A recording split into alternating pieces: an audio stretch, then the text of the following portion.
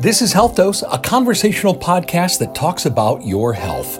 I'm Jerry O'Donnell, and today on Health Dose, we're talking with Judy DeCourty from the Mid-Michigan Health Spine and Pain Program in Midland.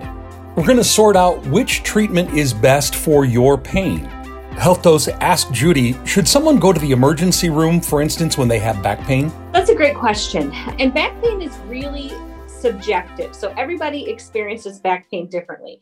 What I normally tell my patients is, if you have tried all of the things that are conservative to help with your pain, you've tried Tylenol, you've tried Motrin, you've used heat, you've used ice, and it's not getting any better, and you're miserable, and it's affecting your quality of life, and you can't get into your family doctor, then I guess I would go to the emergency room. The thing that people have to understand about the emergency room is that the emergency room is there to treat the emergency, which means the pain. They're not necessarily going to order an MRI. You're not necessarily going to see a neurosurgeon unless you have some of those, what we call red flag signs. So you can't go to the ER expecting that you're going to leave there with an answer or a cure. You're probably going to leave there feeling better, hopefully, but possibly just getting a referral to your family doctor. You talk a lot about chronic versus acute pain. What are the differences between the two, and how does that affect how I might decide to seek treatment? So acute pain is something that normally you have a known injury for. You're in a car accident, you fall on the ice, you fall down the stairs, you lift something at work and you hurt your back. That is usually acute pain. So there's some precipitating event that leads to you having pain. And usually acute pain will either be treated and resolved, or it will turn into chronic pain. So chronic pain by definition is pain that lasts longer than, say, 3 to 6 months. And usually you've been on conservative measures like Tylenol and Aleve and maybe done physical therapy, and that pain hasn't resolved. So an emergency room is more appropriate when you have acute pain associated with an injury or some kind of event. Absolutely. Not so much for chronic pain. There are times when chronic pain can flare up and it becomes more acute. I mean, you can have an acute on chronic injury, meaning that you have a chronic pain injury and you lift something and you flare that up and it becomes more acute pain, or you fall or you get in a car accident, the same kind of thing. So you can have chronic on acute or acute on chronic. But yes, typically chronic pain is more managed by your family doctor or pain management or something like that. What are some conditions that are related to back pain that would suggest I need to go to the emergency room? So there definitely are things that we consider like surgical emergencies. So if you suddenly have episodes of loss of control of your bowel or bladder. So let me elaborate on that a little bit, because that doesn't mean that when you cough or sneeze and when you get to be a woman of a certain age, sometimes you have that issue where you cough or sneeze and you'll leak a little bit of urine. That's not the kind of issues I'm talking about. I'm talking about where we're sitting here having this conversation and all of a sudden you urinate or defecate and you didn't even know you had to go to the bathroom. That can be considered a surgical emergency. So we normally recommend that patients, when they have symptoms like those, that they go to the ER. The other thing that's considered a surgical emergency that you would want to go to the ER for is a sudden paralysis. I like to explain this a little bit too, because what I don't mean is that you're paralyzed with pain, meaning it hurts to move it, so you don't want to move it. What I mean is that you physically can't move it.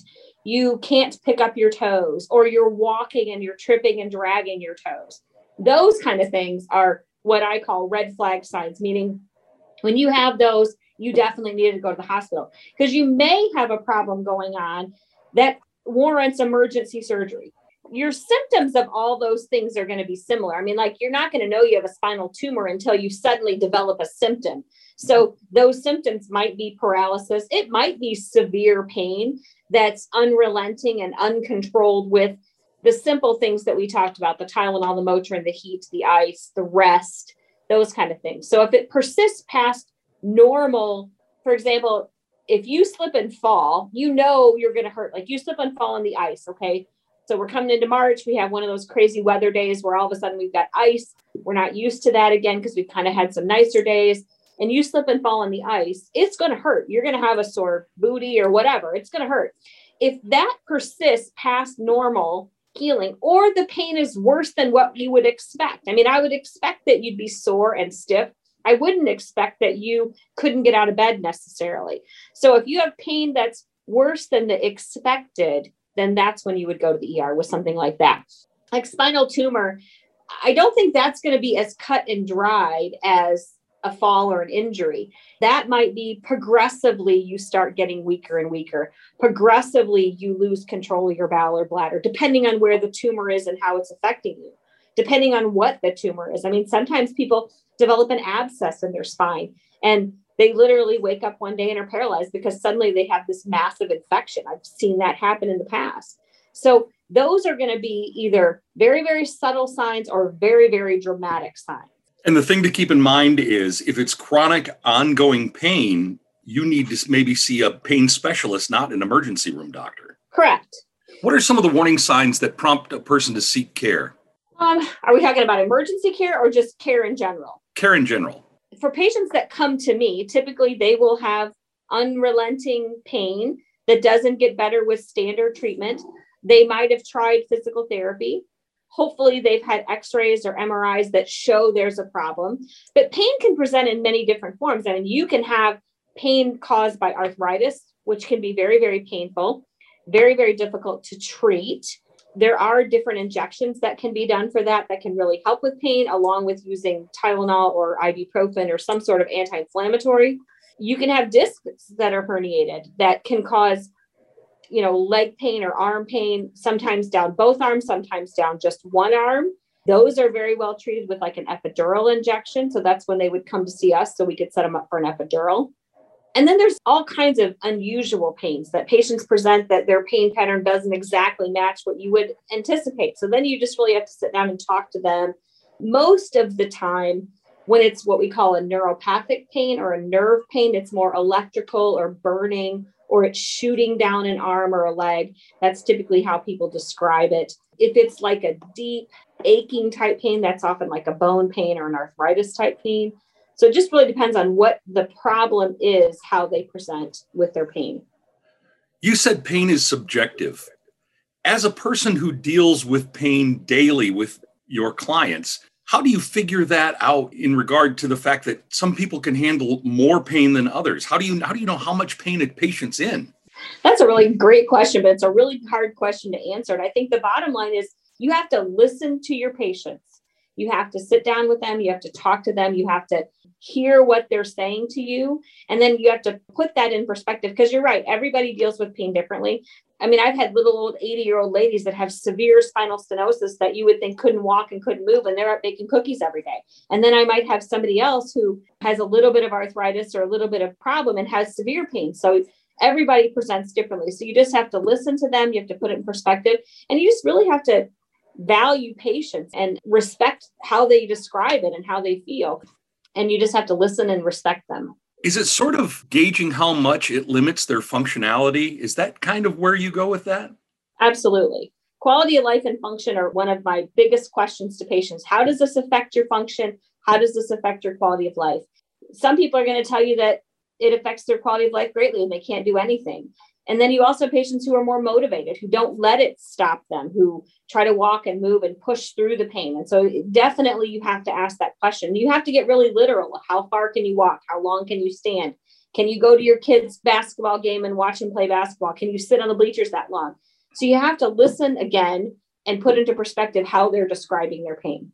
Tell me about the Spine and Pain Program's role in teaming up with emergency room physicians or primary care providers to get relief for your clients. So we definitely work in conjunction with both places, and we do get direct referrals from like the ER. So if you presented to the ER and let's say that you lifted something and you hurt your back and you're having pain in your low back and it's going down your leg, you're going to go to the ER and they're going to say they might get a CAT scan, they might get an X-ray, they might get an MRI, but most of the time that's not something that's done immediately. So the ER is going to treat your pain right then. They're going to give you pain medications. They might give you muscle relaxers. They might even give you an oral steroid to try to shrink the nerves, shrink the swelling to help you feel better. And then they're going to say, you know what? The next step is either they'll send you to your family doctor who will send you to us, or sometimes they'll send you right to us. then we'll see you and evaluate what's going on, depending on how long you've had your pain, what you've done for it. Unfortunately, insurance dictates everything we can do. And so often we have to follow an algorithm for what we can do for you. They want you to try ibuprofen, Tylenol, heat, ice, physical therapy. Then they might let us get an MRI if the ER didn't get one. And then they might let us do injections. So depending on where you're at in that algorithm determines what we can do for you at that point. A lot of times it literally is ordering physical therapy. And a lot of times therapy will help. 90% of the time, we can treat this pain without you ever having to have a surgery or any further intervention. It's just those things that are refractory to those conservative therapies that you have to get more aggressive. With some kinds of pain, exercise and keeping the joints moving is part of the treatment for it. But other times when you have pain, rest is required. How do you know which of those two things to do? I don't think it's one or the other. I think it's a combination of both. Because I think as humans, what we do is we push too far and we don't let our body, like if you start an exercise program, for example, we go gung ho, we don't pace ourselves. And so too much rest can be just as bad as too much exercise. You don't want to not use your muscles, not use your joints, because when you do that, you end up damaging those muscles. They end up atrophying. And that doesn't necessarily have to take a long period of time. You lose muscle a lot faster than you gain it. So it's a fine line and a balance. So when I say rest, I don't mean complete bed rest 24 hours a day, 7 days a week. I mean that you don't do the things that aggravate it necessarily, but that doesn't mean that you don't get up and walk and move every day. Do I need a referral to participate in the spine and pain program? Not necessarily. We definitely take self-referrals. We do prefer that you have been to see your family doctor or a primary care physician, whatever that may be, because we like there to be someone who is overseeing all of your healthcare, because pain is not a single entity and it can be in conjunction with other problems. So you do need a primary care physician who's kind of facilitating all that. There's definitely steps that need to be taken sometimes before you get to a pain clinic. And so we certainly can do those things. We can certainly recommend conservative therapy. We certainly can recommend physical therapy. We can order testing. But if you have that when you get to us, that just puts us a step ahead. So yes, we'll take self-referrals, but it's always nice to have a primary care involved. How successful is the spine and pain program to returning people to more function? Is there hope for people with chronic pain? Absolutely. Just like everything else in our lives, a patient has to be motivated to get better.